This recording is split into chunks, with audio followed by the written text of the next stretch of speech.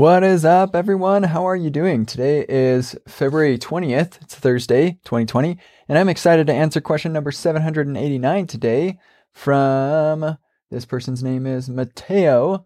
And the question is titled Auth plus Serverless. They're wondering what the best way for them to authenticate to a user's X service account, so like their Spotify account or something.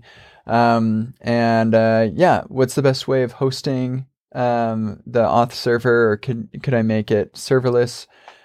So if I were going to do this today, if I was building an app where I needed to authenticate to a user's YouTube or to their some third-party service, the first thing I would do is, with that, I'd actually I'd just use Firebase if I were to do the YouTube API, but I don't think Firebase supports Spotify.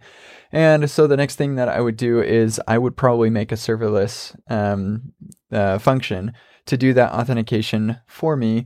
And the reason for that is it's just so darn simple to do relative to creating a server, getting it hosted on a place like Heroku or something, and then just making sure that server never goes down. Serverless is just orders of magnitude simpler than that, in my opinion, in my experience. And so I have a blog post on my blog about getting started with serverless. It's called Super Simple Start to Serverless. The alliteration there was intentional. And in here, I just show you like the total absolute 100% basics of using serverless with Netlify. I even have a video that you can watch where I show you the step-by-steps.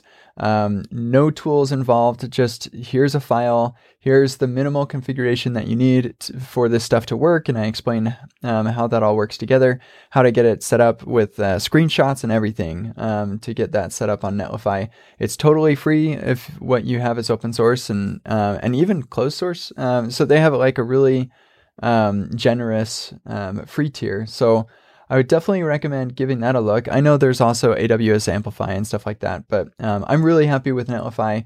And then there's the Netlify CLI, which I don't talk about in here, but it's also quite awesome. So go ahead and give that a look and just use their Node APIs to authenticate and get the data that you need. Good luck with that, and we'll see you all later. Goodbye.